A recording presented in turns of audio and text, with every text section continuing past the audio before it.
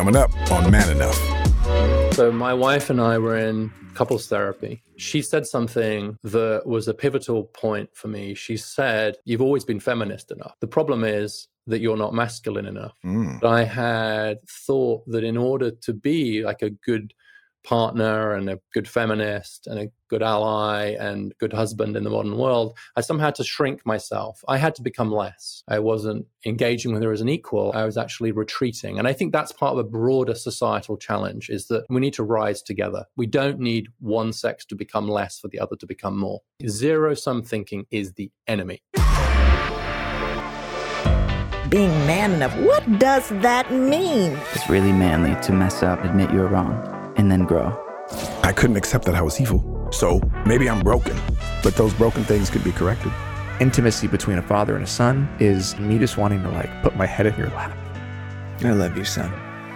You haven't called me benevolent sexist, but my experience is women are better. Even if it's a positive, it's still not equality. I don't blame men for that. I just blame the system. This is Man Enough. Hey everybody, welcome back to Man Enough. I am Jamie Heath, and we've got, who do we have here? Who are you? I'm Christopher Reeves. Whoa, you're not Justin. I'm not Justin. I'm not Justin. I don't have that beard. I need to work on that. But amazing hair, just like Justin. Just like. So I'm feeling who at are you? ease. I am Liz Plank. Liz Yes. Plank. And Yes. we are here back doing an episode for everybody and for ourselves. And we have a guest host. Justin Baldoni is in the middle of prepping for a next movie. So we're missing him, but he's here in spirit. He just called us in, so he sends his love. But we have an amazing person sitting in that chair. I'm happy to be here. Me and my curls. Christopher Reeves. Christopher Reeves. And you do a podcast of your own called Brown Enough. I do a podcast called Brown Enough. We're in the enough world together, all of us. And I'm so grateful to be here with this team and to have these beautiful conversations and to bring my energy and, to embody this chair. Well, we are thrilled that you're here joining us. And I know, Liz, you feel the same way. Yeah. When we had you on our show, you moved us very much because of the depth of thought, the way that you also share it. You have this calmness about you that I think invites people in to hear your thoughts. And you care about these subjects a lot. You care about humanity, and you care about boys, and of course girls, and what we can do better to include all people and further along society to bring forth an ever-advancing civilization, which is really our purpose, right? So we are thrilled that we will be able to glean from your thoughts and your ideas and your spirit. Wow. I'm going to receive that, and I'm going to honor it. I'm going to honor it, and we're going to do this together, and it's going to be a beautiful salsa, bachata, Man Enough dance. Oh, I love it. And before we bring our guest on, Liz, I just have a question for you that maybe you might share with our audience. Every time I see you, every time I run into you, you're on the street. Some episodes like has this. been on the street. I'm in New York. I run into you in the street. Do you have a house? I do. Are you sure? Yeah, I don't spend a lot of time there. I'm always on the go. I'm on the go a lot. And I actually focus better when I'm moving. I feel overstimulated most of the time. And so if I'm out and I'm doing movement, then I don't feel as overstimulated. I see. So that's why I keep running into you in the street. Yeah, I'm in the streets. when we're doing our prep, I'm in the streets, all right? I'm just like, when we're doing our Zoom calls, I'm often walking, I'm going somewhere, I'm coming back from somewhere. But hopefully I do feel like I'm engaged in those You conversations. are always, of course you are. But yes, I It's do. just on the You've street. been at my apartment, Jamie. That's right. Of You do all have a people, place. actually, no one, you're the only person who's been to my apartment. And we did a prank on Justin in my did apartment indeed. once when we did a live. Well, good. All right. Who do we have today? We have someone we're very, very excited to have on the show. He's everywhere right now. A lot of people are trying to get him. And so we're really, really excited to be able to spend time with him. Richard V. Reeves. He is a senior fellow in economic studies at the Brookings Institution, where he directs the Boys and Men Project, which we love. He is the author of Boys and Men, Why the Modern Male is Struggling, Why It Matters, and What to Do About It. He's also a regular contributor to the New York Times, Washington Post, Wall Street Journal, and The Atlantic. Richard Reeves, thank you so much for being with us. Hey, thank you for having me on. I'm really looking forward to this. You've been in a whirlwind. You've been everywhere. Have you been surprised by how popular the topic of masculinity is in 2023? No, well, I think you of all people, having written about this, Liz, know that there's always a market for discussions about masculinity, boys and men. I think what I've been pleasantly surprised by is the range of interest. So part of my goal was to try and help create a safer space to talk about these issues with people who certainly wouldn't consider themselves to be conservatives, center left or whatever, and certainly people who are strongly committed to women's rights.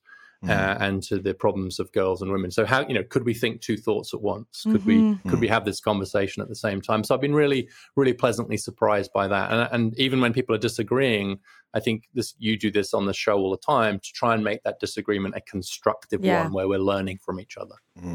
I have a question for you because you are so deep in this work. And you have so much to say. I'm also curious. I'm one personally that enjoys hearing things from people if I know them a little bit, right? Otherwise, it's like, it's just for me, it's opening up a book and I'm just listening to different scholars and I have no connection to them.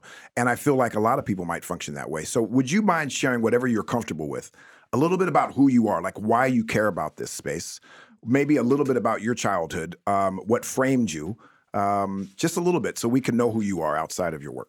Yeah, thank you. And I agree. I think that all scholarship is at least partly autobiographical. Yeah. It's just a question really of, do we admit that to ourselves, right? It's not a coincidence why we're drawn to certain subjects. And so for me, first of all, you probably, in case you can't tell by now, I'm from the UK originally, moved to the US. I have an American wife and Anglo-American kids, and I've raised 3 boys now, all in their 20s, on both sides of the pond. And so part of this has been seeing the world through their eyes and some of the new challenges and opportunities that they've had. My own father had a huge impact on me. So my parents were of the generation where the division of labor was pretty clear, but also a very strong equality between them. But my dad's role as the provider and as the person that kind of really felt that economic pressure was huge. And he became unemployed a couple of times, once for really a long time. And every day he would still get up and he would shave and shower and he'd put on like a shirt and go into like the spare room to just type out resumes to try and get a job. And I asked him at breakfast one day, I said, Dad, why are you still showering and shaving? No one can see you. You don't have a job now. And he said, yes, I do. I have a job to get another job so that I can take care of you. And that was obviously a very traditional way of seeing his role, but it was also, for me, just that sense of responsibility that he and my mum, in very different ways, took for our well-being, and the care and the love that was just taken for granted through my childhood has been huge to me. And it's made me think a lot about how I am as a father, how I am as a husband, a brother, a man. But I think that example I had from my father has been huge for me. And then being a father myself has really influenced my own journey. And then, how to make marriage work in this kind of modern world has been a challenge. I think, to quote Justin, a beautiful challenge. Marriage is a beautiful challenge, but a challenge nonetheless, and one that hasn't always come easily for me. And I think partly because of this question about how to be a man today and what does it mean to succeed as a man today. Thank you for sharing that. That helps me a lot. See, already now I'm like, oh, okay, that's Richard, right? Not necessarily what he speaks about, but like there he is right there. You're listening to the Man Enough Podcast. We'll be right back. All right. Welcome back to the Man Enough Podcast. You had said marriage, of course, can be challenging, beautifully, wonderfully challenging. What might you share that you have learned that has been challenging? What steps have you taken to be better or to learn the steps so that it's less challenging? Well, if we're going to go really, really personal, really fast. That's what we do here. Yeah. Yeah, okay. It's like, all right, here I am. So my wife and I were in couples therapy. This was 10 years ago now. And she said something that was a pivotal point for me. She said, I'd been talking about, what a great husband I was, how I'd shared raising the kids, which I had, and how we shared everything. And she's looked me in the eye in this session and she said, you seem to think the problem is that you're not feminist enough. That's not the problem. You've always been feminist enough. The problem is that you're not masculine enough. So that's a moment. That's definitely a moment in a relationship. And it turned out to be the moment of growth. It turned out to be the moment of of reckoning in some ways, and of realization for me that I'd got it wrong, that I had thought that in order to be like a good partner and a good feminist and a good ally and good husband in the modern world, I somehow had to shrink myself. I had to become less. I had to become less for her to be more. And in some ways, I ended up seeing my own masculinity, and we can obviously get into what we mean by that. And Liz has obviously written a lot about this too, as a problem, something to be shrunk, something to be reduced, something to be expunged, something that was to be gotten out of the way. And what she meant by that, I think, was that I actually just wasn't calling out my own needs enough. I was being too passive. I wasn't engaging with her as an equal. I was actually retreating. And I think that's part of a broader societal challenge, is that we need to rise together. We don't need one sex to become less for the other to become more. So I was writing this book. I think when we write any book, I've only written one book, so I'm not an expert. When we write any book, whether it is intellectually based, research-based, emotional-based, there is some healing in it. Did you write this book to do some healing? Yeah, I would never admit that on the face of the book, of course. But to the extent that they're all autobiographical, what's between the lines of the book? This is not in the lines of the book. But because the book's quite a sort of wonky social science. I'm a social scientist, right? It's charts and, policies and stuff. And I think that's hugely important to get those discussions out there. But between the lines, you guys have already got me like, we're not having a conversation about we're having a conversation about the book within the book now, and the person within the public person. So we're only a few minutes in. I don't know how we're going to sustain this, but Thank you. I think it was. We can't keep going deeper. I didn't show up to not go deep. Yeah, exactly. It's consent. Also, you don't have to answer questions you're not comfortable to. We have to also be. Be clear about that. Yeah. We don't want to feel invasive, but we want to get to know you. Don't worry. I know you're recording this to publicize it. And I also think that, so back to Christopher's point about healing, but also the personal aspect to this. I think kind of blurring the line between the personal and the public, between the intellectual and the emotional, between the head and the heart, if you like, is actually part of the work here. And what I've discovered is that, and we're discovering it even a little bit now, is that even as we're having these conversations about the charts on higher education or the evidence on whatever it is, that this is a heart project as well as a head project. This is about how we look at each other, how we see each other. And that's not only inescapable, it's actually a good thing.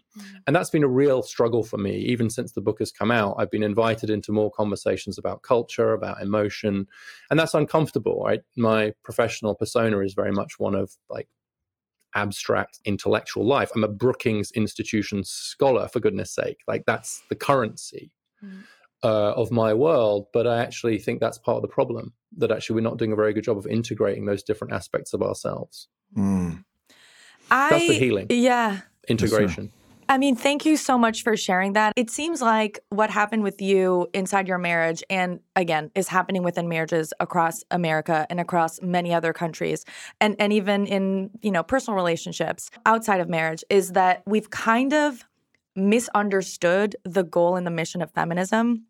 Which the goal of feminism and gender equality was not to be better than men, was not to supersede men, right? It was never to, compete or to dominate. It was actually, the goal of equality and truly feminist scholarship. If you go back to the roots of it, which is mostly Black women like Audre Lorde and bell hooks, right? Like, what they're talking about is creating a whole new system that goes outside of that male versus female. And sometimes I feel like in some of these conversations that we're having around masculinity, which I'm so happy that we're, having more of them, is still that we're locked in that dynamic, in that framing. There's a New Yorker piece, there was an interview with you, and the image was, a young girl jumping over a young boy who was kind of cradled and sad. And I just thought that symbolizes this idea that somehow the empowerment of girls has to come off the backs of boys. And I think in a previous version of feminism, it was or a distorted view of feminism is, well, you need to be smaller and you need to shut up so that I can take up more space and I can speak. But it's actually about like everyone being fully themselves, everyone taking up all of the space, creating more space, realizing like we've actually been boxed in, and there's, you talk about space in your work, like reinventing the system to me is really what we should be talking about. And I feel like in some of the ways that you're being interviewed, and again, I think it's the framing of the questions, they're kind of like, come on, admit it. Girls are doing way better than boys, and we should be. They're kind of almost like pigeonholing you into admitting that, and that's what makes me deeply uncomfortable. I'm sorry, this is a very long. I've had a lot of imaginary conversations with you, and so now we're having a real one. I'm just curious if you could speak to that, right? That. Is there a way that we can talk about this conversation that goes outside of this individualist, rugged, competitive nature, which honestly comes from the patriarchy, right? It is at the root of what's hurting men and boys and has been hurting women and girls as well. Yeah, well, I'm so glad you settled. This is great. There was a word that Christopher used in your conversation with him. We talked about being uncontained. And actually kind of, paused and just kind of wrote that down, because I think this idea of being contained. So I agree that part of the problem here is, and I think this is a problem on like both sides, if I can even use the dualism, is this idea of zero sum. Yeah. Right? I think that zero sum thinking, the idea that for group A to gain, group B has to lose, is poisoning our politics, our culture, and our society. Zero-sum thinking is the enemy, right? And it's not to suggest that there aren't areas where there are trade-offs and so on, but nonetheless to make it zero-sum. And I do think that that's what's happened at a kind of intellectual level with a lot of this. But as I shared earlier, I think the danger is it can happen at a bit of a personal level too, which is like, I have to lean out for you to be able to lean in. I have to be less for you to be more. I have to take up less space for you to take up more space, rather than saying, no, let's rise and flourish together as equals. The difficulty, I think, comes, and this may be an area of disagreement between us, is that part of the journey for me has actually been to move away from a view that gender is socialized, entirely, almost entirely socialized, and that the future is androgynous, that to be uncontained, we have to be androgynous, and more to a recognition that on average and with overlapping distributions, there are some real differences in preferences and psychology that distinguish the masculine and the feminine. And that's okay. It's not that one's better than the other. And we have to find a way to kind of live well together. And that's, I think, been a journey for me. And I think that may be a point of interesting difference between us. Certainly, Liz, based on my knowledge of your work, between us. But I do agree. I mean, that New Yorker picture was a nicely drawn picture that went with the went with the review. But I agree that it was classically zero-sum framing, like Supergirl crushing Superman, basically. Right. I agree with that. But I am curious about that biological perspective, because I remember in an interview with Scott Galloway, you kind of said you chopped off like an entire chapter, basically all about that. And so I'm curious if you want to share any of those hot topics that we're not we're too hot to be published that you could share here. Yeah. Well, I can, but so now, first of all, we've talked about the book within the book, then the man within the man. Now we're going to talk about the chapters that are not in the book, which is great. I think this is a great conversation already. Oftentimes, that's where the juice is. Right? Like, you want the stuff. So I did say to him, like, there was a chapter that was on sex specifically, like a draft chapter.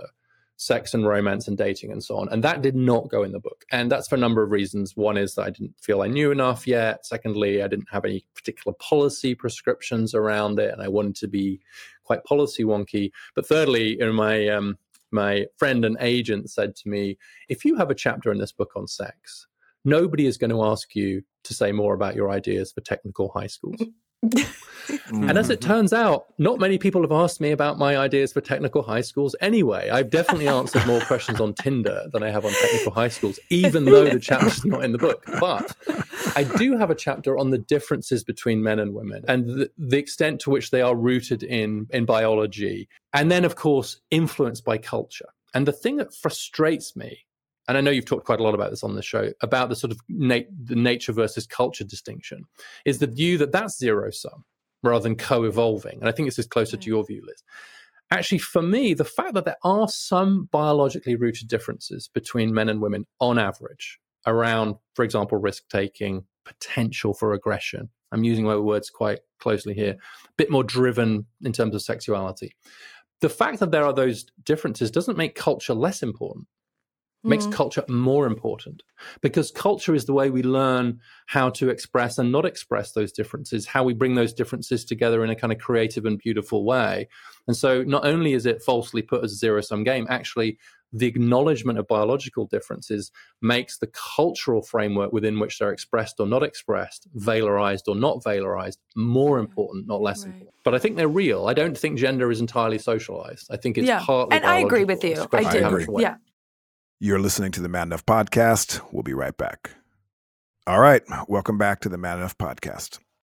Seeing as the name of this show is Man Enough, if I'm quoting you correctly, 10 years ago, your wife said, the problem is you're not masculine enough. Are you masculine Do we have enough? to keep? Do we have to keep doing that like throughout the show? Now? The whole time we're going to use that one. I'm focused on the enough. That's the name of this episode. Now, by the way. It is indeed. That's the name of the episode. All right, fine. I think it's fantastic that you shared that, so thank you. Really, and a lot I of do. men, I think it's so common. Well, I guess my question is, are you masculine enough now? What does that mean? Well, I think what it means is that I've stopped seeing the aspects of my personality and my psychology that I think are more typically seen as masculine as a problem, and instead just to be kind of more comfortable in my own skin. I mean, I think one of the things about the recent movements around gender equality and gender fluidity and so on has been about being comfortable in your own skin, and we shouldn't leave men out that conversation, right? Even if they're cisgender heterosexual men, right? They still have kind of many of the same thought processes and needs and so on. So look, here's an example, right? I'm still more status conscious perhaps than I should be. There are definitely differences around attitudes towards sex within a lot of relationships. Esther Perel said, the challenge we face now, I think it was Esther Perel, but I may be misquoting some of it, saying, how do you make equality erotic? Yeah. And I think that's really true. It's like because there are still differences in the way we relate to each other sexually, and so just becoming more comfortable with all of that in my own relationships and in my own life, just kind of being okay with those aspects of myself, rather than taking on some of the senses that there's something pathological about it. Again, this is potentially a point of difference, at least between Liz and I, which is that I don't like the term toxic masculinity. Because I think it just gets too close to the idea that masculinity itself is a bit toxic, and because it's very hard in practice. Right? I've yet to find anybody who can successfully define non-toxic masculinity in a way that is distinct from femininity. And I think if you can't do that, then it's an empty concept. Yeah. Well, we don't say that word here either. Yeah. Exactly. Yeah. We don't like that word either. And I took it out of my book, and we are with you on that. I love some of the things you're saying. So I have 4 children, 2 boys, 2 girls. I am one that believes that we have conflated equality with sameness, that we think equality oftentimes equals being the same. And in fact, true equality to me is that 2 different things are seen as equal and treated equally, but they're not equal because they are the same. I do believe that boys and girls, women and men, inherently have differences. Because one has been seen as being better than the other, then we make this one something to covet versus the other. And I think that's where the problem is, but not rather to say that women are supposed to be like men, because this is what the narrative was a lot when my kids were younger. You have to raise your daughter to be more this, to be more like, essentially to be more like men. And I was like, wait a minute. So for her to be seen as equal, she has to be more like a man? That's not right. That doesn't feel good. Right. My daughter has amazing qualities inherent to her that should be celebrated and championed equally as that of my son. And I think the twistedness is that we are celebrating my son more than her. And she's forced to think that what comes with her is not enough, and therefore we're saying you have to be more like men. There are differences. I see that my son has more testosterone than my daughter. We know that testosterone has an effect on our biology. We know that boys have more of it than girls, just biologically. So they're more I don't know, whatever comes with that. Just running around crazy, jumping off the walls, not staying still in classrooms, things of that nature because of this energy that oftentimes is different than that of my daughter. More risk taking, etc. But like, I think part of the challenge here is not. It's a difficult balance given given that we've had, I don't know, let's say conservatively 10,000 years where gender equality was the cause of women and girls, and we've seen such rapid change recently. It's hard almost to say this, but we do have to be careful not to go too far the other way. Mm-hmm. And I think I've heard you say, Jamie, I think it's in the intro to this show, is like, you think women are better. Well, and there is this future is female. It's actually well established in the literature now. It's called the wow effect, the women are wonderful effect. And interestingly, people are much more open to the idea of a discussion of biological differences if they're framed in a way that makes women seem superior to men. Mm-hmm. And I actually think that's not the right path. I think that I understand why people are doing that, but I don't think it's the right path has got to be what you just said, which is, look, there are differences, again, on average, but one isn't necessarily better than the other. It depends how and when it's expressed, right? Sure. Like the risk-taking difference. If it's true, the boys and men, and this is quite a big difference, are more likely to take risks. Is that a good or a bad thing? The answer, yes. It's a bad thing when they're young men. In fact, one of the scariest sentences to come out of a young man's mouth is, here, hold my drink and watch this. Right? There's a bad aspect to risk-taking, you all know what I mean? But on the other hand, it is also true that when it comes to kind of taking the risk to save the life of a stranger, that tends to be a more male thing too. So good or bad? Answer, yes. Depends on how and when it's expressed. But I would challenge you, Jamie, on the idea that women are intrinsically better than men or the other way around. Well, let me just say something, because I think this is always going to be a theme with me. I do not believe that women are intrinsically better than men. I've tried to make that more clear as time goes on. But I do believe that women right now are doing it better than men. That's a different statement for me. I do believe that throughout humanity right now, if you train certain people to, like two athletes, and you give athletes, eat this way, eat this food, train in this capacity, and you have another athlete that trains in a different way. At the end, you might look and then say, well, this athlete is actually more in tune because they trained in this way. So I believe that inherently we are equal 100%. Yeah. One is not better. But I do see throughout the world that women are doing it better, advancing humanity in a better capacity, if it's not for any of the reasons because they talk more than men do. So when you talk and have therapy, you then become a better person because you're bouncing your ideas off another person. Men don't do it as much. If you are part of that group of people that talk, you, I believe, are going to be a better human. So that's why I say women, not that they're better than men, and I should rephrase how I say it, but I believe that women are doing it better right now than men are. That's really where I stand. Yeah, it's a difference in skill level, not in innate ability level. Correct. Yeah. And by the way, I always push back when Jamie says that. That's one of our biggest arguments is that I think even that sets up like your women are better. It's still like, again, I just not don't. Women are better, women are doing better. Women are doing better. And you've said this even, we've had this conversation around race where you're like forgiveness, I think, right? Like I believe that too. Right? But it's not fair that you've had to be better. It is and not it's not fair that you've been in an environment. But the fact is, people of color have had to practice the act of forgiving more than people that are white. On a daily basis. On a daily basis. All so the if time. you practice it, you might right now. Now, it's unfair that we've had to. It's unfair that women have had to develop skills that men didn't. 100%. I live in a country that we know that I live in. And I embrace white people, and I embrace the religion that was given to us when we became slaves. And you can't do that without compassion and forgiveness. We've had to practice it, so we've developed these skills. And I think that women have. I think that's an acknowledgement more than it is anything else. But I hear the point, and I understand where it's a slippery thing.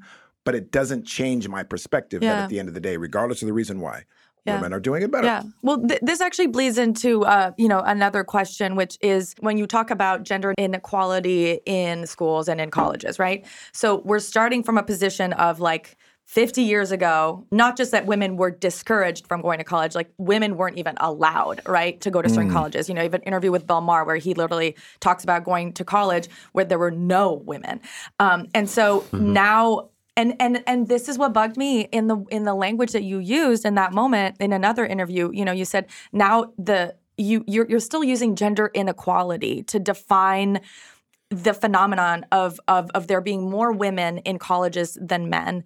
And I don't think that that's to me, using gender inequality in that context is like if there were more Black women who are getting degrees than white women.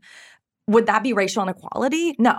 Right? Like Black women have had to get to a point where they've had to work so hard in order to get degrees in a society that has tried to prevent them from doing it or makes it harder for them to do it. If they are overachieving, is that like we wouldn't call, is what I'm saying making sense? Like we wouldn't call that racial inequality if people of color were, doing better in school than white people. We would still talk about it like there's something going on. But I think using the term gender inequality in that context, when it's not that there's laws trying to get men out of schools or an entire society that's, devoted to trying to, push them out. And so is there another language that we should be using that acknowledges that this isn't like a structural, discrimination that's happening? Yeah, well, you're getting into the why of the gap. So the data are pretty clear.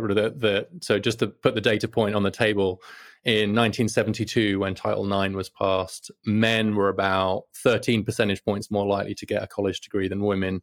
Now women are about 15 percentage points more likely than men to get a college degree, right? So I'll use the language for now in the way that you've just criticized and then defend it. So there's a bigger gender inequality in higher education in the US today than there was in 1972. It's just the other way around. Now, I think that I'm just using gender inequality in a neutral sense there to describe any gap that can be seen between the two genders. So you could get it in life expectancy, for example. But here's another example, the gender pay gap.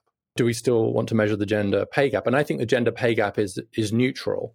I don't think that the fact of the gender pay gap is in dispute. In fact, it's not in dispute, it's a fact. The question is, like, why is it happening? And the real argument is it because of gender discrimination and patriarchy, or is it because of something else, occupational choice, child rearing, whatever? But I don't think the fact of describing a gender inequality in wages is anything other than a fact. And I would say the same about a gender inequality in education. And just because it goes the other way doesn't make it less true, right? Well, but would you call it racial inequality if we were talking about race? Would you choose that terminology? Because I think there is a difference between gender gap and gender inequality, right? Like that gender inequality, and again, this is to me, but that connotes sexism, right? That connotes a societal discrimination. And yeah, women being barred from going to college in 1972 is different from men being, having difficulties, though they're admitted in colleges. And again, I'm saying it's good that we're acknowledging that issue, but to use the same term to describe women not being allowed to go to college and men not doing as well in college, to me is a false equivalency, and it kind of obfuscates the way that for women this was, this was the state doing this. This was the government doing this and preventing them from being. Can I just add something? And Chris, I know you know what, you have some thoughts. I know for sure. I heard both points really well because, first of all, Liz, what you had said, I think it's something that I've had to learn throughout life. And Richard, what you are saying, the fact of what you just said made complete sense to me, and I don't argue any point you just said. Here's just the facts. And you're using a term to describe the facts, and I have no problem with that in a vacuum. But yet, when I hear you say that we're using terms that are also likened to something else, it then frames it in a way that we then cannot see it for just the facts. So we have to be careful and mindful of the terms that we use, even though you might be able to stand behind them just in the factual realm. They have other ramifications to it. And it frames our mind to think about it in a certain way. And you're wanting us to be mindful of how we use those terms. You're not arguing the data itself. No, yeah. The fact of there is gender inequality in that. But the word inequality. Gender inequality, that means brings up something. It means something. And then therefore you automatically think that men are being oppressed. Right. And I think that's exactly right. And I think that we come up with better solutions when we're able to really use the right language to label the problem. And this is the fear that I have, where people are hearing, gender inequality now, and it's like, well, now men are the ones who are oppressed, and right, sort of doing equivocation with the way that women were, prevented from being in college is different from what's going on. They're two problems that are worthy of being addressed equally, but the source of the problem is different. Does that make sense? It does, yeah. And I'm gonna say something I'd love to get Christopher's view on, because I think to some extent we're having an argument about terminology, but an important one.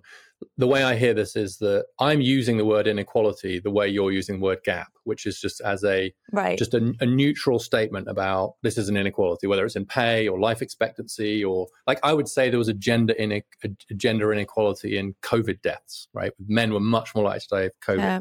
I think you don't like that because that implies that there was some sort of structural reason for it. For you, inequality is carrying some moral weight as a word. And for me, it's not. Which is fair. Yeah. I mean, it's like you're talking someone like I do a lot of work on income inequality, for example, right?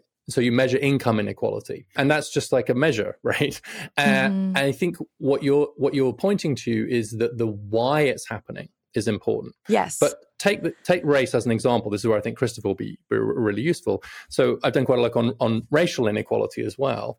And I would use the term racial inequality to describe the gap between white and Hispanic or Latino kids in school, for example, and between, say, white and black.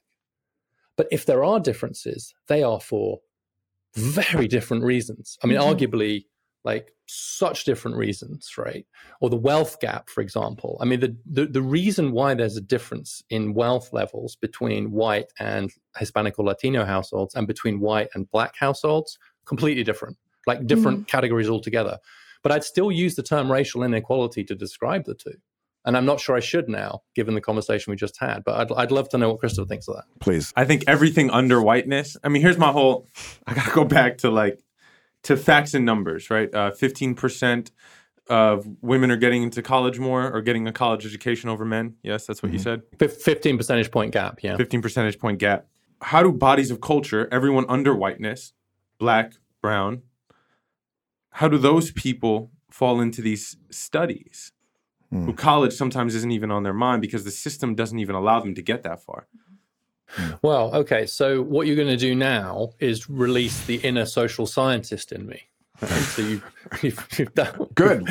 We've done this the wrong way around. Like normally, I have to go through like lots of social science stuff, and then maybe we get personal at the end. Right? This is like we've gone deeply personal, and I get social sciencey about it. I mean, as someone that studies something like racial inequality, gender inequality, class inequality in education, employment, the reason why I think it's important to look at the data patterns, but then try and look beyond them and say why, what's driving that gap. I'm going to try and use Liz's language for now. What's behind that? What lies behind that gap is really important. We shouldn't assume to know what lies behind a gap. So I'll give you one really specific example. There was a very nice study looking at the gap in the chances of Hispanic or Latino kids going away to a selective college versus white kids from the same areas in Texas. And all of the gap was explained statistically by the fact that the Hispanic kids said they wanted to stay near their families, and the white kids didn't. So there wasn't discrimination on the part of the institutions. They were getting the same, they were getting good. This is controlling for test scores and everything else. And so what's happening was that the Hispanic and Latino kids were saying, I don't want to go that far away from home. And the white kids were saying, I'm happy to go that far away from home. Whereas the reason the black kids weren't going was for very different reasons. It's because they weren't getting served by the high schools as well. There were bigger financial obstacles. And so the reason I'm raising that as a very sort of nerdy sounding example is I think as a policymaker, it's really important to understand what's driving a gap if we are to have any chance of reducing it. And the drivers of gaps vary differently by different groups, by race, gender, class, geography, etc. Yeah. Well said. You're listening to the Man Enough Podcast. We'll be right back. All right. Welcome back to the Man Enough Podcast. I want us to keep moving forward, but I just have to say one thing because I think this is really important for me. I am captivated, honestly, by the way you express yourself. I think you have a lot of amazing data. You've clearly done the work, and you're. What I've noticed, what you do is you speak, but you speak in bite size. Like you're not just go on in a whole dissertation that no one else gets in, which is great for people who do that. But I appreciate when there's conversations. So you'll say something and then you leave space for someone else. And I think that you invite people to have conversations. So well done. Thank you for doing what you do. in the work that you do, and all of us, we want people to hear us, right? We don't want to just say things. The goal is to go into a room and have them hear our thoughts and embrace them, whether they agree or not, but at least consider them. And if we start with language that sometimes puts up a wall for someone, then I want to change that language because I want them to hear my message and not get caught up in the language. I know I can use this word inequality to say that there was inequality in baseball with whites and blacks because blacks were left out of sports. Specifically, they were oppressed. You cannot come in here. You can't do it. There was an inequality, and we use that term. You could also use the term inequality in basketball now, black and white. There's not a lot of white people in it. But if you use the term, if I use the term there's inequality in basketball, in race, or a white person said that, black people are going to be like, what do you mean there's inequality? Well, black people get wild. Yeah. Yeah. What do you mean inequality? Because white people are not being told they can't come in it because of their race. They're not being oppressed. Yeah. The reason is, as you had said, there's a reason for it. But that word inequality elicits so much. It's in our blood. It's in our marrow. Like, so much has been unequal for so long. So much oppression has taken place towards women, towards bodies of culture, that as soon as the oppressed, or the oppressor says there's inequality now, it's like, whoa, watch it. What? Watch it. I think it's important to use, if I want to make the point to someone to hear it, it is important the terms that we use so that it can then be heard. And I would be like, oh, don't use the word inequality when we're talking about the basketball makeup. I would be like, there's a gap between black and white people, or there is a disparity in races in it. It doesn't then elicit emotion that I'm going to now get defensive over it. And I hear that's what, Liz, when you say that, there's so much to it. So I think there was a learning I just had in there that we can say the same thing and just reframe our words. This is an incredibly good example of like the value of this kind of exchange, because this is literally a point that has never been made to me before. And I'm sitting here thinking about it and thinking that I think I'm using the word inequality in a neutral way, right? Like gap. But what is heard is that inequality is related in an important way to an injustice. Correct. Right. And so by using the language of inequality, you infer an injustice. Right. And that obviously gets people's backs up if you're suddenly talking about the gender inequality for boys and men in education, because that's not the result of an injustice. Whereas previous inequality, the other way was, right?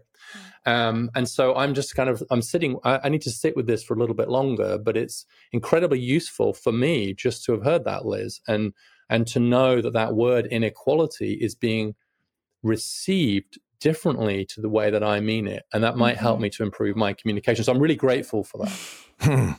Thank you. I'm so happy. I'm so happy.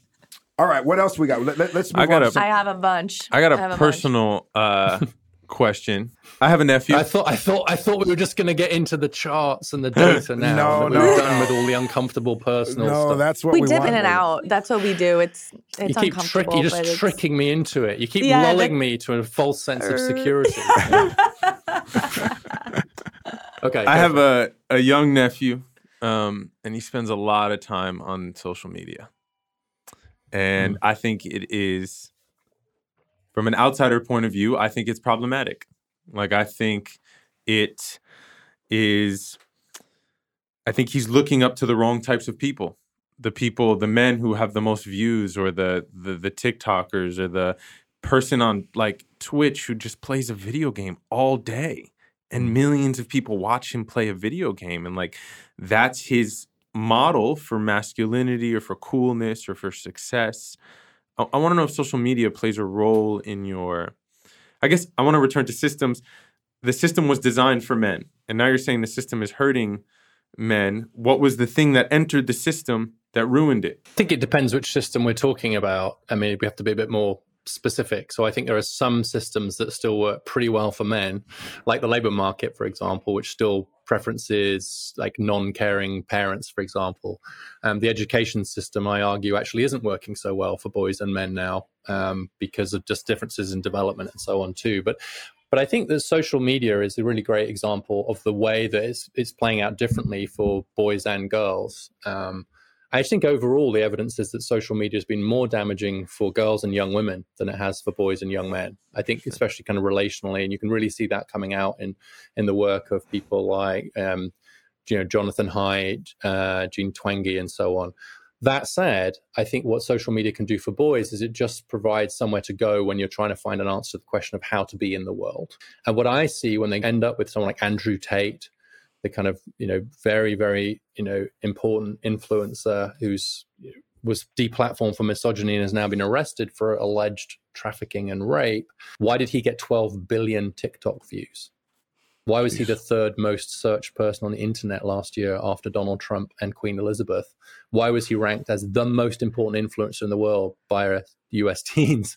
And I think the answer is because he is providing an answer to the question of how should I be a man in the world today? How do I go from being a boy to a man? And the question then is like, why are they finding him?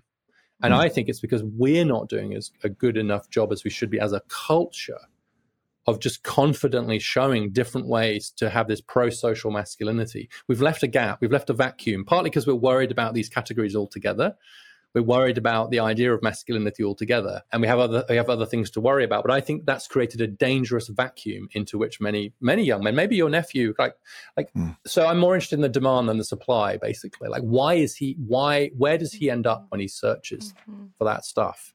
And the last thing I'll say in it is, having some personal experience of this with my own boys, we shouldn't shame them if they're looking at content that is misogynist or distasteful or has elements of that in it. We should say, well, why is that appealing to you? What's interesting about that to you? What is that doing for you? And then have a constructive conversation about it rather than just having the kind of immediate horror that they would be looking at it. Like, sit down. That's what I've certainly done, is sit down and say, what do you like about this? What's good about it? What's bad about it? Let's talk about that. Let's use it as an opportunity for a conversation about masculinity, which I think is a conversation, present company accepted, we're not having enough of.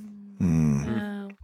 I mean, I love that. And that is my favorite thing about you and what you talk about, which is you very clearly named the problem, which is we have a new definition of what it means to be a woman, and that me being a woman is so different from my mom's definition and my grandmother's definition, and will be so different from my daughter if I have one.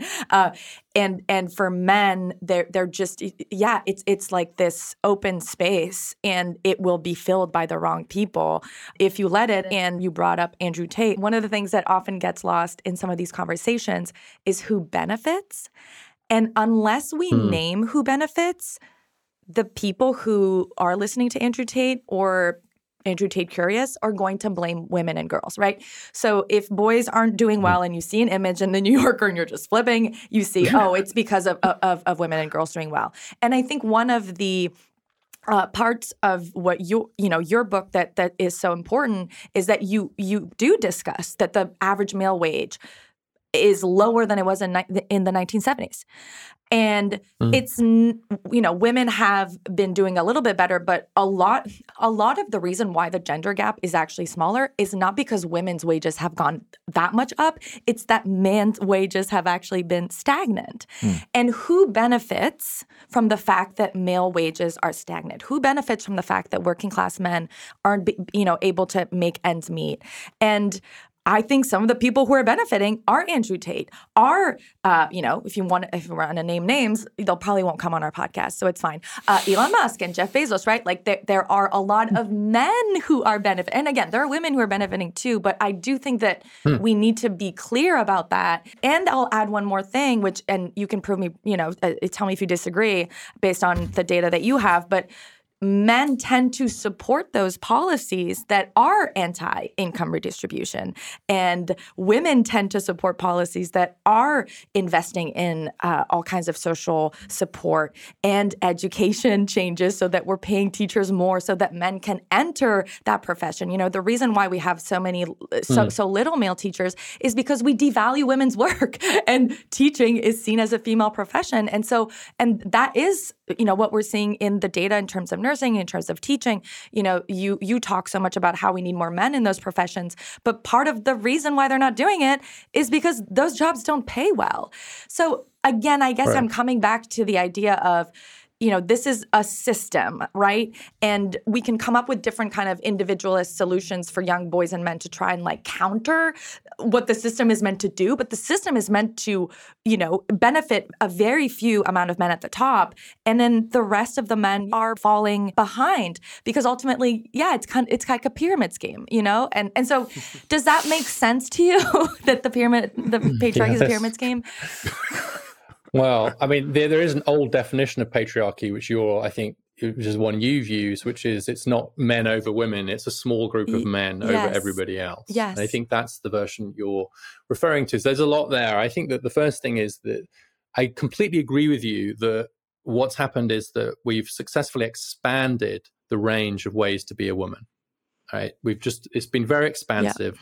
And I'm not saying that it's job done. There's lots of areas where there's still a lot more to do for women, right? So just to take the opportunity to say that there are many areas where we should do more for women. And in fact, my wife is trying to raise money right now from venture capital. And so she reminds me on a daily basis that between 2 and 3% of venture capital money goes to female founders, right? I'm not allowed to go a day without being reminded of that. And that's just to put that data point, still huge. Lots to do, especially at the apex, right? It's at the top where there's still so much more to do. Yeah. So we need to do the same for men. We haven't really had this kind of attractive, more expanded, exciting range of options for being male. Yeah. Instead, sometimes it feels like it's become like more constricted, right? In the labor market for the reasons you just discussed, but also just more generally, it's like maleness and masculinity has become a more sort of troubled identity. And in some ways, a more embattled one economically and culturally, just as we've done the opposite, I think, for women. And that's a huge problem. And one of the examples of that is that whereas we have seen more women going into previously male professions, again, not job done, but when you get to 50% law, 50% medicine, huge gains in recent decades. In the caring professions, the opposite has happened. Yeah. So this is something I've become very passionate about and want to do more work on. Psychology, social work, teaching have all plummeted in the male share. The male share of those professions has halved since the 1980s. They've become female professions. They didn't used to be. Right. They become the only exception actually is nursing, where it's ticked up a little bit. And of course, nurses actually do make a pretty good living now, right? So back to your point about pay, which is that K-12 teachers haven't had a pay rise for 20 years in the US. That's a problem for all kinds of reasons. And I think it's a big part of the budget item, lots of policy around it. But there's no doubt that is a factor when it comes to attracting more men into it, because everything else equal, men are a little bit more sensitive to salary, at least for now. And so actually, if it's high education, relatively low pay, that is a recipe for making it hard to get more men into it. Meanwhile, fewer and fewer and fewer men in our classrooms, which I think is a social problem and a cultural problem too. Is this an American conversation, or are there places around the world that their men are they're masculine and they have the soft skills, and everyone's equal? Anyone doing it right? Good question. No, because it's incredibly early in a revolution. I mean, we've had half a revolution, if at best, in terms of gender, and so we're still in the foothills of it. I would say that if you look at places like Scandinavia, it's really struck me, for example, that Norway has just created a commission on boys and men because they're so worried about what's happening to boys and men in Norway. And Norway, of course, is a very gender egalitarian society. There's lots of good things for both men and women, fathers and mothers in that country. But there are enough reasons in some areas like education, mental health, etc., to just say, whoa, what's happening here with our boys and men? And so I think everyone is coming to terms with it in different ways. I will say, and this is back to Liz's point about the economy, the US is a bit of an outlier in just how badly working class men and lower income men have done, right? Partly because of the lack of a safety net and so on. I mean, male wages have risen more slowly than female wages, but from a very different base elsewhere. But this class gap that we've seen opening up, right? It just hugely, and this is my previous work, just over the last few decades, there's this massive gap between like rich and everybody else now. And I wouldn't say it's just Jeff Bezos, by the way. I'd say it's me. Yeah. I'd say it's the top 20%. I'd say it's the Yeah. upper middle class. So just pulling up. And that's where you've seen massive female wage growth and male wage growth and higher marriage rates. And so you've just got this huge fracturing of society. And so one of the problems of this debate is trying to persuade upper middle class people that there are people who are suffering, whether they're men or women, is difficult, because if they only hang out with other upper middle class people, they don't see the suffering. It's literally invisible to them. But that's where the real suffering is, including many of our working class men. And that's why men are 4 times more likely to take their lives in suicide. Opioid deaths, more than 2/3 of the opioid deaths were men. Yeah. And so these deaths of despair, so-called, were predominantly a male phenomenon, but that's because of this economic fracturing that we've seen, and we just haven't paid enough attention to it, I think. Give me a prescription. Oh, he has so many. This is a great question. No, so many. How long have I got? I'm a boy. I mean, I'm 53 years old now, but let's say I'm a young boy becoming becoming a man, and I want to get it right. What do you think is a prescription that can change some of these things? If you held policy in your hand, cultural policy, all of it, right? And you were able to here it is, here's my outline, let's follow this. What would you say? Well, I do spend quite a lot of time on solutions in the book for the reason that I think there has been a lot of discussion of the problems and not enough discussion of solutions. Sometimes some of the discussion about men and boys and masculinity has felt like a secular equivalent of the Book of Lamentations, like just lots of woe and not much kind of what to do about it. And so I do deliberately try and get into that. And some of it relates to the conversations we've just been having. So I think that we do need to restructure our education system in ways that make it work a bit better for our boys and men now. And I think that means more male teachers, which we've already discussed. I think it means more vocational learning, which everything else equal seems to be a little bit more male friendly. Again, everything on average. I've also suggested that because boys do develop later than girls, just in terms of their brains, that maybe starting them in school a year later would be good, at least for some of them. That would be a good thing to do. We've mentioned a bit in the conversation I just had with Liz about, I want a massive effort to get more boys and men interested in what I call these HEAL professions: health, education, administration, literacy. I think the emptying out of men from these professions is scandalous.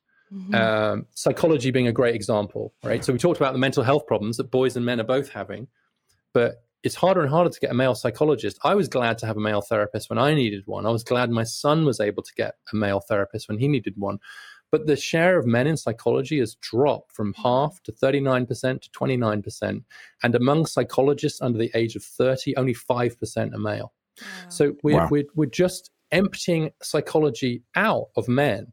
And we've got to have scholarships and subsidies and programs in high schools and middle schools to make boys and men feel like these are jobs for them. Try finding a therapist who's a man of color. Yeah. That's right. That's where there is more effort. I mean, there's a little bit more effort there, and especially around teaching and so on too.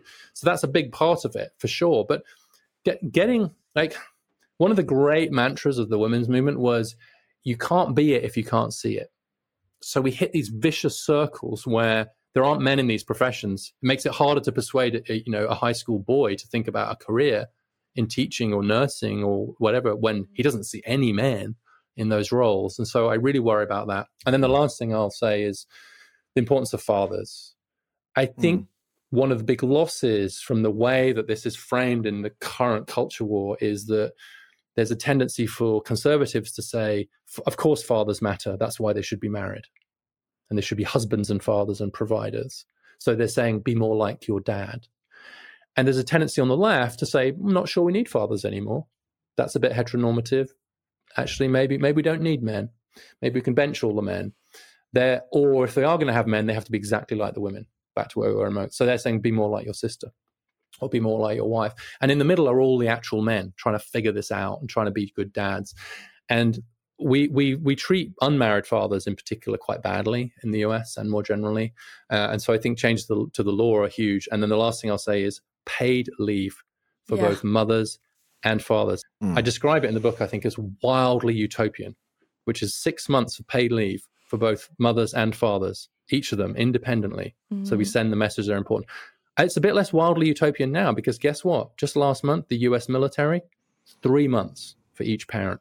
the birth parent and the non-birth parent, mostly fathers, 3 months paid leave. So what does the US military know that we don't? Why don't civilians get that?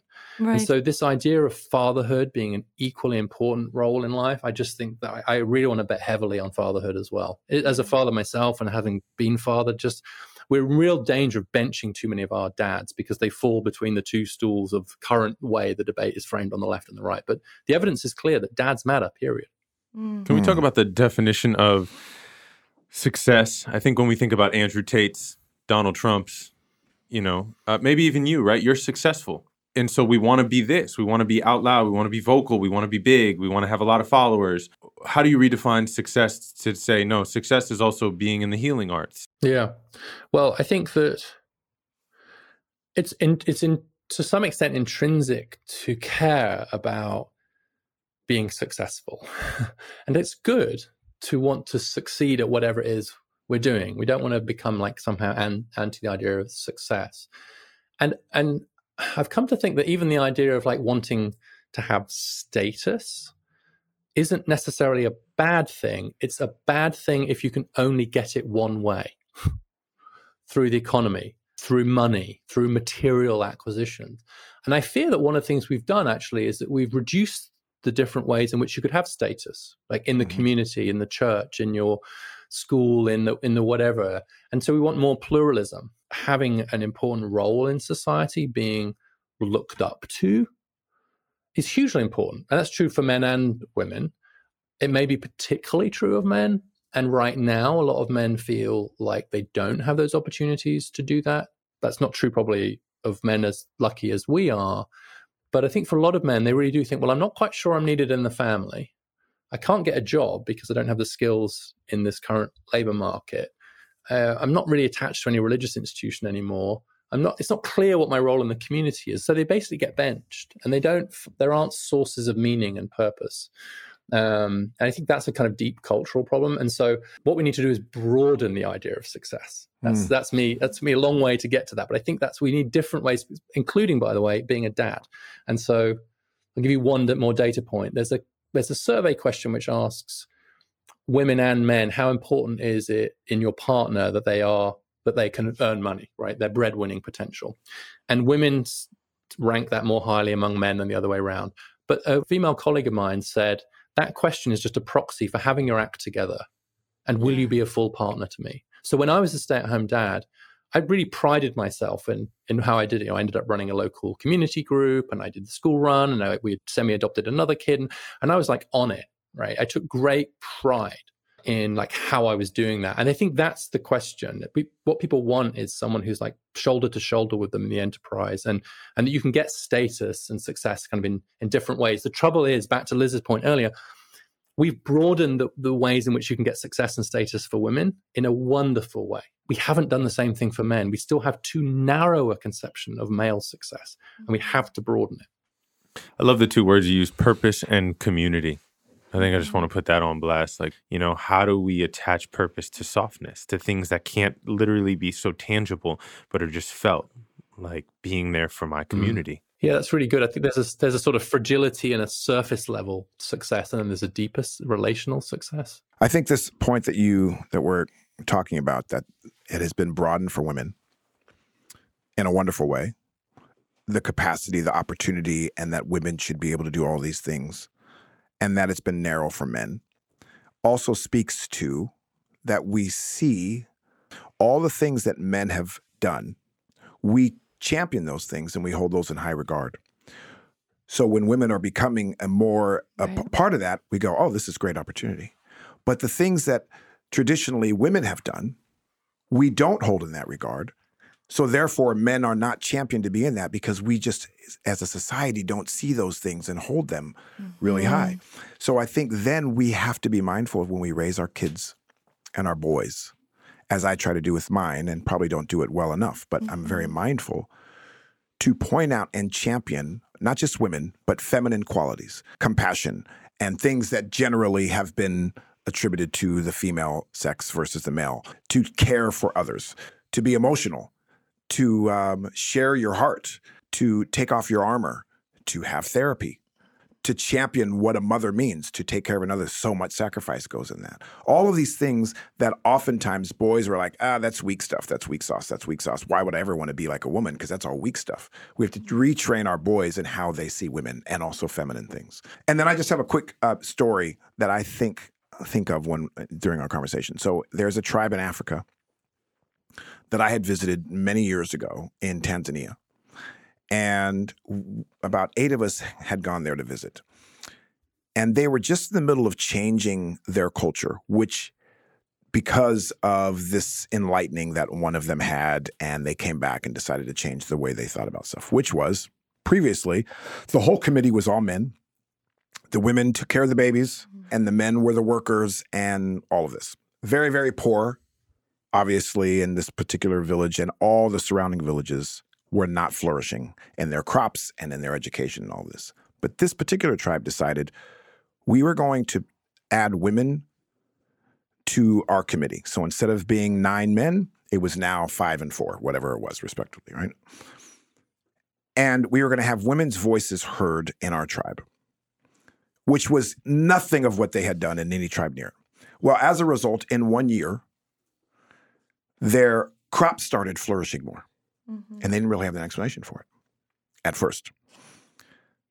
Their crop started, and over a 5-year time, they tracked this, and tribes around them started watching this one community that things were changing, that their crops were changing, that kids were getting more educated, they were going out, seeing other people, they were bringing that information back. And what changed? The only thing that changed was that women's voices were now being heard. So then the neighboring tribes started doing the same thing. And this whole region in Tanzania, their crops are flourishing, education is changing, and they're having an effect. And they say the only thing that changed is they included women. Like, they included fucking women. What a thought. One thing that someone had said is even the way they cropped, there was more compassion in cropping where men were just like doing it really tough and like holding the tree up this way and being very, very rigid in the way they thought. And a woman thought differently. How about we do it this way? What if we did it with more love and massaged the plants this way, which allowed them to grow differently? Whatever it may have been, none of those things were considered. And I just see that as such an amazing example of how communities, and then therefore humanity, will flourish and be better when we are equal, when all of our voices are heard. It benefits men.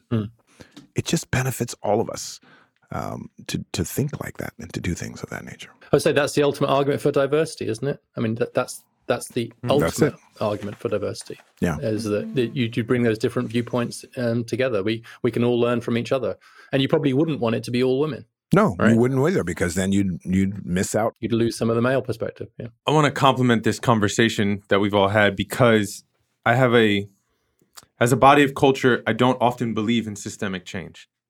It's hard. It's hard to change systems. I do believe in conflict, and I do believe in healthy conversation. Like, I think even that beautiful moment we had between gap and inequality, like actual change happened in like a back and forth. We're speaking different languages. How can we get on the same language? I'm listening to you. You're listening to me. I believe in that, healthy conflict. With healthy conflict, and now I don't know if this is a question, so anyone here can help give me language here.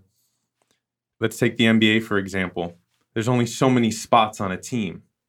So if you, white body, brown body, take my spot, that's my spot. I lose something. There's only so much money a company has to pay people. So if I give women more money, that's less money for me. There's always conflict in growth, I imagine, because it's them versus us, me versus him. And I feel like something that alt-right people do, your Andrew Tates again, is they're very good at galvanizing around them versus us. Yeah. They're very good at saying, if they gain, we lose. If you get more, I get less. I'm interested in ways, and you describe some, maybe you can describe some more. How do we say it's not you versus me? If we win, you get less. If boys come back on the rise and there's a problem here, women aren't going to lose the growth they've had, the evolution they had. Women are still going to have that. Men are also going to have more. How do we make it more expansive and less you versus me? I'm not trying to take away anything you've gained. Well, I'll have a first crack at it, but I'd love to hear what the others think. So I agree with you that that's the fatal attraction of reactionary politics, and I would say reactionary influences online generally, which is the zero-sum game, which is it's them versus us. Therefore, if they get more, we get less, and that can be done for race, it can be done for immigration, it can be done for gender, you name it.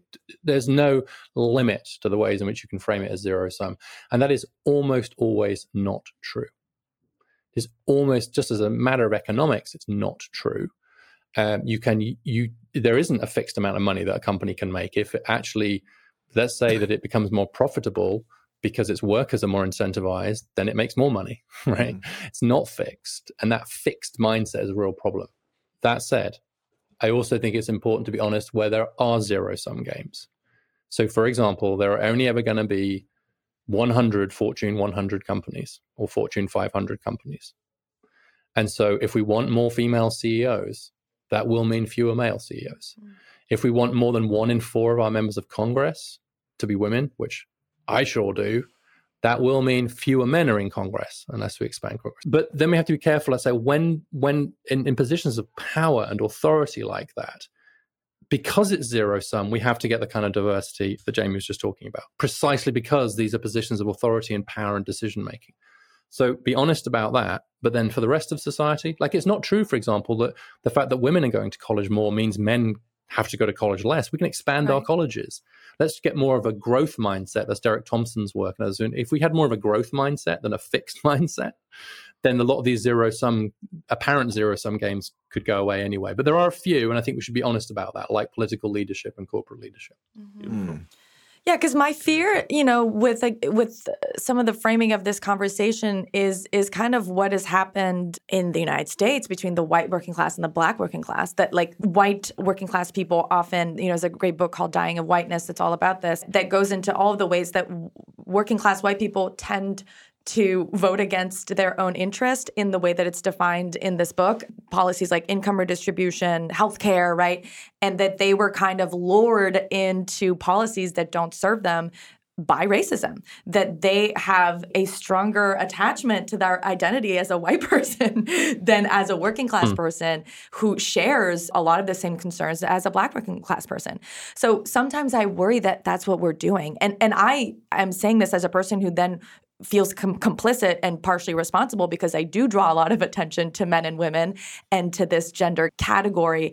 I'm like, am I creating a distraction? Again, I mean, I kind of alluded to it in my previous question, but like, is this really just about class? Like, is this just really about, again, a few people at the top who are so happy that, working class men are fighting and blaming women instead of blaming them for the economic position that they're in, or just a despair that they feel in their lives, right? Like, men's wages aren't low because of women. They're low because of the economy. Elon Musk. And again, not to name any names, but like the richest man on earth. Like he's hoarding your money. Yeah, well, I think this is a good test of what we were talking about earlier, which is the ability not just to hold 2 thoughts in our head at once, but sometimes 3 thoughts in our head at once. So is it, whatever the it is it about class really, rather than gender or race?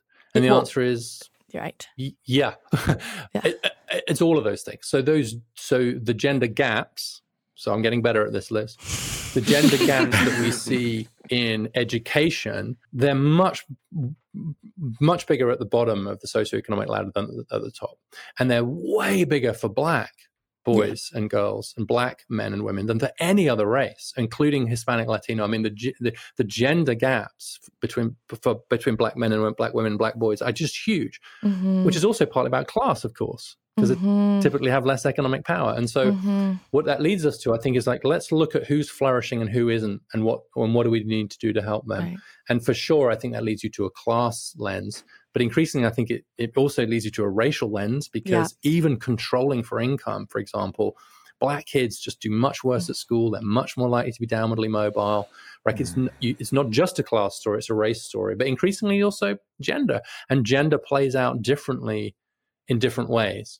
But I do think that there's enough work to be done from looking at the specific experience of women in the labor market, for example, or of like men in the education system, that it's still, the categories are still useful so long as we don't forget to look at them through other lenses as well.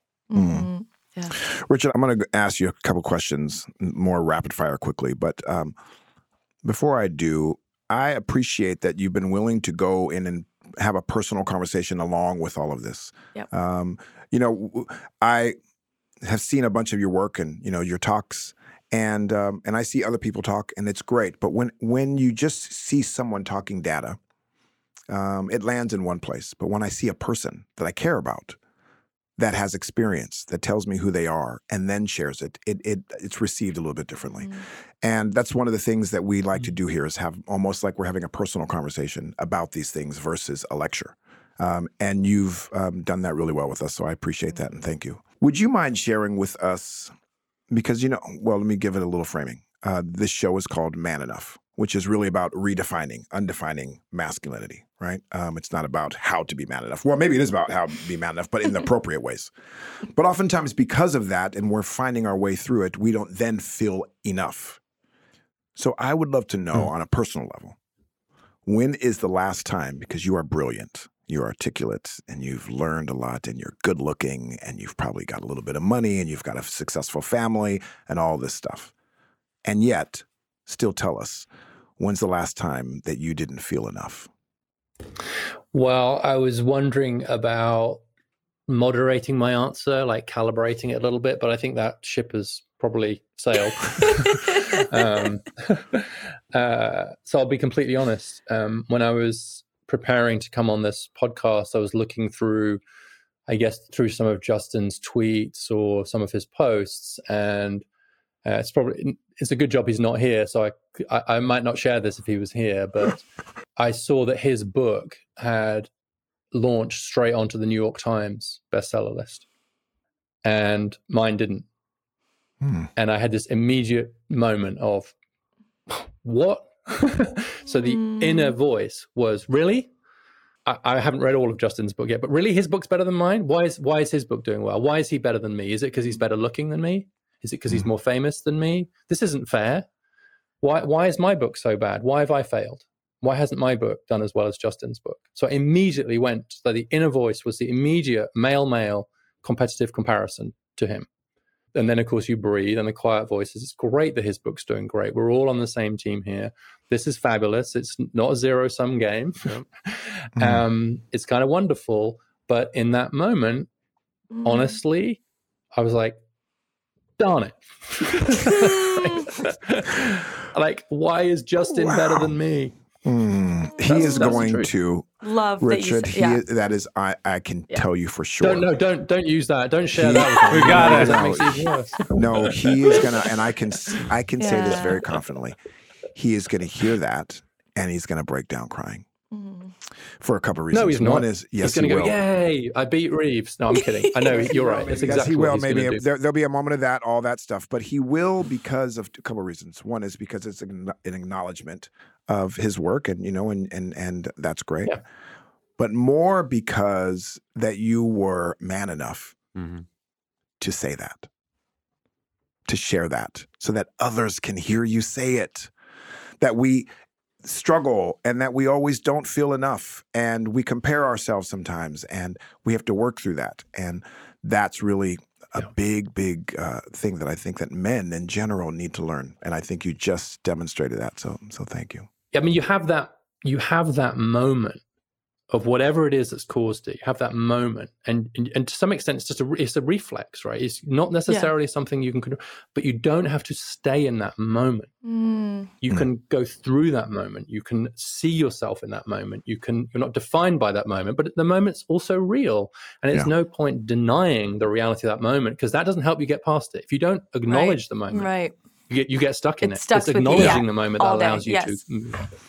Yeah, I loved you bringing it back to zero sum too, right? Like you said, it's him versus me. And then I open my heart. I get a more expansive heart. And I say, no. We can all win. Yes, we can all win. We can rise together. We can rise together, right? It's like heart mind. That's what they call it in Buddhism. Move the mind down here. Expand it. Love it. Let's, so what are some of our closing questions, Liz? Okay. When's the last time that you cried? Easy. We're going not deep at all. Just last time you bawled your eyes out. Last night, watching the final episode of Fleischman is in Trouble, where just you see the mum and you see her mental health problems and you see the kind of coming together. It's just like, and what's happening to their marriage is just like, yeah, I'm done. I was bawling. Good cry. Got it. Tell us something real quickly that brings you joy besides this work and your family. What is something that brings you joy? I love it when one of my sons calls me out of the blue just to do the crossword together, the easy crossword together, which is a bit of a family ritual for absolutely no reason other than just we're terrible at it and it's fun and we just kind of do it. And they're still in their 20s and we still I get a call saying, Dad, do you want to do the crossword together? And I'm like, I'm here for that. I love that. Love it. Take us home. What does it mean to be man enough? It means being comfortable in your skin as a man, if that's who you are, and finding peace with that and learning that there's a joy and a presence and a power in being kind of who you are and acknowledging your masculine qualities, if you want to use those terms. I would use those terms, and your feminine qualities, and kind of being okay with that and getting to a point where you're not apologizing for who you are, but you are learning that who you are at its best is shown through how you serve others and your relationship to others. That in the end, what defines us, man, woman, etc., to be man enough is to be loved enough and to love enough, to give more than you take. And you see your enoughness in the eyes of the people you love. And so that's all comes down to that. And everything else is important. Everything else we do, this work, the books, this podcast, it's all great. It's part of it. But in the end, it's just that's when you feel enough, is when your partner or your child or your parent or your dying sibling or whoever it is just looks you in the eye and they let you know that you're enough by opening their heart to you. But that only happens if you open your heart to them. And that's both the most painful and beautiful experience that each of us has the privilege to enjoy. Beautiful. Gracias. Well, Richard, on behalf of Man Enough, we know and believe that you are indeed enough. Thank you. Yes, sir. Thank you. Thank you so much for that. I will accept that. Thank you. Thank you for joining our podcast and sharing your heart, and also doing it with a humble posture of learning.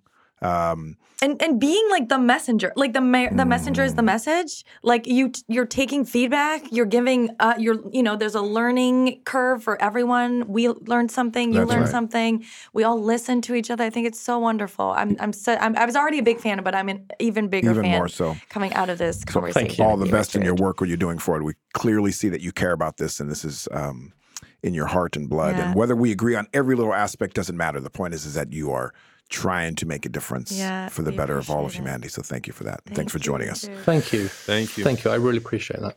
Thank you. Indeed. So, Liz, you want to take us out? If you like what you heard, check us out. It's manenough.com/podcast or wherever you listen to your podcast. Apple, Spotify, all those things. More than the others. YouTube, apparently. You can watch this one?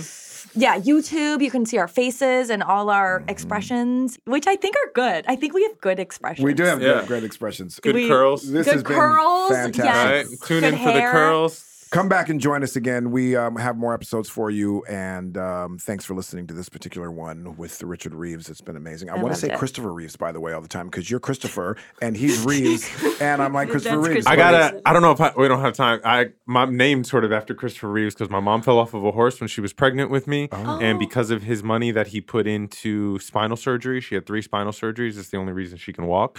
And it's why my name is Christopher Rivas. Fun fact, like and subscribe. That's beautiful. Oh my God, I love it. Beautiful. Well, anyways, come back and see us again or listen to us again. I'm Jamie Heath. I'm Liz Plank. Christopher Rivas. And this is Man Enough. Thank you for listening to the Man Enough podcast, produced by Wayfarer Studios and presented by Procter & Gamble in partnership with Cadence 13 and Odyssey Company. Hosted by Justin Baldoni, Liz Plank, and me, Jamie Heath. If you like what you heard, please follow us and tune in weekly as we undefine masculinity and learn in real time. Justin Baldoni, Jamie Heath, and Tara Malhotra Feinberg from Wayfair Studios, Mark Pritchard and Anna Saalfeld from Procter & Gamble, and Chris Corcoran from Cadence 13 are our executive producers. Kayla Nicholson is our producer. Ashmi Elizabeth Dang is head of marketing, and Susie Landers O'Connell is our lead editor. Thanks for listening.